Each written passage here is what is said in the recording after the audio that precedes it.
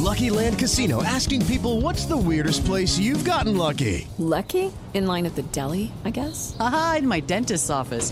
More than once, actually. Do I have to say? Yes, you do. In the car before my kids' PTA meeting. Really? Yes. Excuse me, what's the weirdest place you've gotten lucky? I never win and tell. Well, there you have it. You can get lucky anywhere, playing at LuckyLandSlots.com. Play for free right now. Are you feeling lucky? No purchase necessary. Void where prohibited by law. 18+. Terms and conditions apply. See website for details.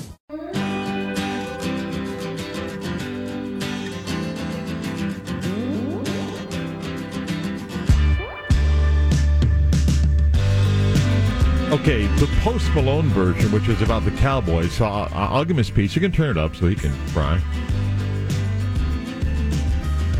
You and me, we come from different worlds. You like to laugh at me when I look at other girls. Sometimes you're crazy, and you wonder why. I'm such a baby, 'cause the Cowboys make me cry. But there's nothing. First time I heard this song. Okay. Mm-hmm. Now, I like some of Post Malone's music. I was offended. Again, there's certain songs that you just leave alone. This is one of them to you. Yeah. Tootie and the Blowfish right there, man. Anyway. It fits, though, for fans of both the Dolphins and the Cowboys. As a Giant fan, I have a built-in dislike for the Cowboys, right? Mm-hmm. But there's the shots of Jerry Jones' booth during the year only adds to my now. As I've said, I have incredible respect for the business side of Jerry Jones and what he's done for the NFL, not just the Cowboys. But watching the Cowboys lose, I can never get enough shots of that booth when things are going bad. You know, because there's always at least one son where like, Daddy, what's going on? We're losing, and shut up, Junior. And there's no owner that does a press conference every game. Yeah. And I don't know if you saw the video. I mean, the camera got really close, and man, Jerry did not look good. I don't mean like angry that they lost, like just age-wise, just didn't look good. But the amount of Giants fans that just hate Jerry Jones is just entertaining to me. Well, but part of my Cowboy hatred, and I'm going to get to the Dolphins. The NFC East, I get it. No. It's like the teams that I like. Mm-hmm. I recognize that the Yankees are the most obnoxious fan base in sports, mm-hmm. and I recognize that there are bandwagon Yankee fans. Okay. But I don't think anybody has as many bandwagon people like the Cowboys do. That they're just people that have become Cowboy fans that have no connection to Dallas or Texas or anything, that just became Cowboy fans because they're on TV so much and so forth. I think they have more bandwagon fans than anybody. Would you agree or disagree? I think there was a point in time where that was true, but I'm not sure that that's the case today.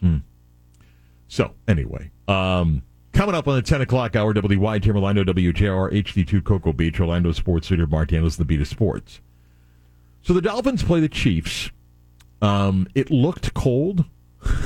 Watching at home, it just looked cold. That's because? It was cold, yeah. And, by the way, the NBC booth had heaters, which I'm perfectly fine with. There was an open booth, but Tirico and Jason Garrett and the crew in there did have heaters. It still is cold because the wind still is going to blow. No matter how many heaters you set up in there, it still is going to be cold. So I do think this, okay?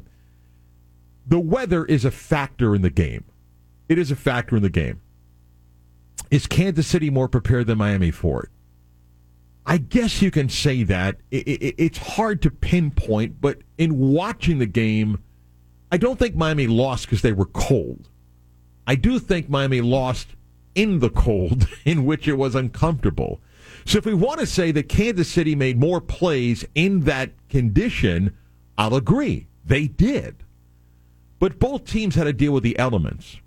And I just don't think it's that massive of an advantage for Kansas City. I think we just recognized the conditions were extreme, and one team made more plays in those extreme conditions than the other. Only the players of the Dolphins could honestly tell you, hey, that's why we lost. And I'm not quite sure I've read, watched, heard a number of players say that. The game itself. On offense, Kansas City was much more in rhythm. Able to run, able to make plays passing, and the Chiefs dropped some balls. Kelsey dropped a couple of balls. But they made more plays and scored enough. Miami had a chance to stick around several times in that game. And the Dolphin offense, it's a different story. But even at the half down 16-7, Miami still in the game, but never could get any offense on a consistent basis going. Tua's 20 of 39 for 199. One touchdown, one pick. He was sacked a couple of times. Mozart ran for 33 yards. Teams abandon the run so often these days in the NFL, but Pacheco runs for 89. The Chiefs run for 147. Tyreek Hill has 5 catches, 62 yards. With a big catch for 53 yards. Outside of that, and it matters in my point here. Yes, the long 53-yard catch matters. After that, 4 for 9 yards. Jalen Waddle caught 2 passes. And the offense just doesn't get any rhythm going. Miami had 13 first downs. They were 1 for 12 on third downs. 264 yards on 59 plays. Red zone, you wouldn't know. Miami didn't get there. Not a single possession got inside the red zone. One turnover by both teams, not like it was completely lopsided in turnovers. 8 penalties on Miami and 5 on Kansas City. Okay. The dissection of Tua. And it's not just in this game. It's going to be what happened in the last 3 games. It's going to be the numbers to compare against playoff teams. And I said this to Mike on the bridge. And my guess is that that the minority are fans of Tua, and the majority today are people that would tell you he's not the guy. Now, there's the emotional reaction of the loss, and you're angry as a fan, and therefore you're going to find the numbers to back up your argument. Like I said, if you're a Tua fan, you can say, look, led the league in passing. Come on. This offense went in rhythm with Mozart running the ball, H.N. there, you've got Waddle, you got Hill, you got Mike McDaniel, and hey, they lost in negative 24 degrees. You'll find the numbers to back up your argument. And if you're on the other side, you'll find the numbers to back up your argument today. And you'll live with that during the offseason. Barry Jackson, Miami Herald, giving credit to who did the research. 20 scores on 71 possessions against playoff teams. 20 scores on 71 possessions. 8 touchdowns, 12 field goals, and 7 interceptions. Tua's passing rating against teams with a winning record, 52.3 passing rating. Under pressure, 52.3 passing rating. When under pressure. The only 2 starting quarterbacks in the National Football League with a worse passer rating than that when under pressure is Bryce Young and Mac Jones. You can do this all day, man. You can go find the numbers. And by the way, it works both ways. When under pressure and the pocket collapses and keeping a play alive, he's got one of the worst passing ratings in the game. Hang on a second, though. You want to pick a stat that defends the other side? In the last 3 games, no offensive line was worse in protecting the pocket than the Miami Dolphins. So the argument can be, well, what do you want him to do? He's under pressure, but he doesn't extend plays. What his offensive line broke down? Well, he's got to be able to keep plays alive. He doesn't run effectively. You're going to do this all day. Like I said, if the Dolphins had lost 42-35 in that weather and had put up 460 yards and he threw for 320 and they lost because they're missing a half dozen starters on defense, it's a completely different narrative in the offseason. You wouldn't be happy with the loss, but you couldn't blame the offense. But you blame the offense that never once got in the red zone and put up 7 points. And then you look at how the season ended in the last 3 games, and that becomes a narrative in the offseason. So here comes an offseason for Miami that is fascinating on so many levels. Like I said, Jerry Jones and Stephen Ross are identical in the sense of aging owners that are desperate to win a Super Bowl. It's more than a quarter century for Jerry Jones to win a Super Bowl. For Stephen Ross, he hasn't owned the team as long as Jerry Jones, but the Dolphins haven't won a playoff game since 2000. He wants to win. Jerry Jones wants to win. What do you do with Tua?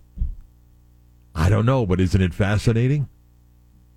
Well, you can't extend him. Okay, I'll just ask you this question.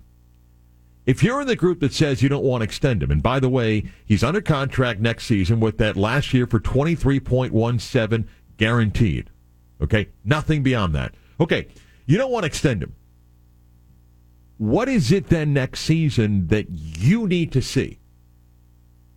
Well, I need to see him be, what, lead the league in passing? Did that. Your likely answer is, well, against the good teams. The Dolphins' schedule next year will feature 7 playoff teams. I mean, you already know who you're playing next year, just don't know when. Okay, is that the measuring stick then? So you want to go through a season to see how he plays against the playoff teams. My point is, put yourself in Tua's shoes for just a second. You're going into next season with nothing guaranteed beyond next year? Well, why not gamble on yourself? Okay, but let's say I don't want to gamble on myself. Let's say I've gambled for 4 years. I don't want to go into 24 with nothing beyond 24. Fine. Hold out. Maybe he does. So what? So what? What do you do? What then do you do? Look, I still think he's going to get his contract. Whether it's the right thing to do, I don't know. And by the way, if he gets a new contract, they'll lower the cap number in 2024. Probably $10 to $12 million. The challenge, though, is the Dolphins' problems are not just if you think it's Tua. And how much of this is on Mike McDaniel? I think Mike McDaniel's fascinating because of, partly because of Hard Knocks, because of just the personality he has, and the offense when it's clicking. But listen, here's an idea, and we're doing this because if you watch the last 3 games, moving your running back in motion to empty the backfield for a quarterback that when under pressure, the numbers are among the worst in the NFL. Maybe not the best idea. So Mike McDaniel has to evolve. How much of this is on him? Or do you just put it all on Tua? The numbers against playoff teams or teams with a winning record, that's on Mike McDaniel as well. Look, there are a number of teams in sports that'll put up gaudy numbers against bad teams. And they don't do it against good teams. Miami may be one of those teams. But what do you do with the offensive line? What about on defense? By the way, the 3 guys that Miami brought in to play defensive line, and not their fault. In 36 pass rushes, they had 0 pressures on Patrick Mahomes. Big difference. Again, look at if you look PFF numbers about the pocket for Patrick Mahomes. It's phenomenal. He had time to throw all night. Well, that's not good. Well, yeah, when you add 3 guys on Tuesday to play on Saturday, that's going to be a problem. So it is a fascinating offseason for Miami. And I said this last week, I said it 2 weeks ago, that if they exit as they have, with the offense having so many questions, then it's going to be really interesting to watch what happens with Tua in the offseason. There are more critics today than supporters. That's natural because the game just happened. But I would say this, if you're the anti-Tua person today, fine. Then you do what with that position? What is it, being realistic? What is it that you want to do? You don't want him? Okay, then what do you do at quarterback? And if your answer is, well, no, he can quarterback next year, he's got to get better, and then I'll decide to sign him. Why would he play under that deal? Because other guys have done it. Fine, but why would he play under that deal? He's going to hold out? Wouldn't be the first. What an offseason. That's just going to be awesome for Miami. All right, more in the NFL. I keep watching them shovel snow in Buffalo and all these videos put out here. I don't even know what the stadium's going to look like today when they play this game at 4:30. But you get a doubleheader today with the Steelers and the Bills, and then the scheduled Bucs and Eagles game tonight, which we have here for you on your home of the Bucs, 96.9 The Game. Up next, though, is Mike McCarthy, the coach of the Cowboys, tomorrow. And if he's not, could that guy be the coach? We'll get to that story next. Hey guys, it is Ryan. I'm not sure if you know this about me, but I'm a bit of a fun fanatic when I can. I like to work, but I like fun too. It's a thing. And now the truth is out there. I can tell you about my favorite place to have fun. Chumba Casino. They have hundreds of social casino style games to choose from with new games released each week. You can play for free anytime, anywhere. And each day brings a new chance to collect daily bonuses. So join me in the fun. Sign up now at ChumbaCasino.com. No purchase necessary. VGW Group. Void where prohibited by law. See terms and conditions. 18+.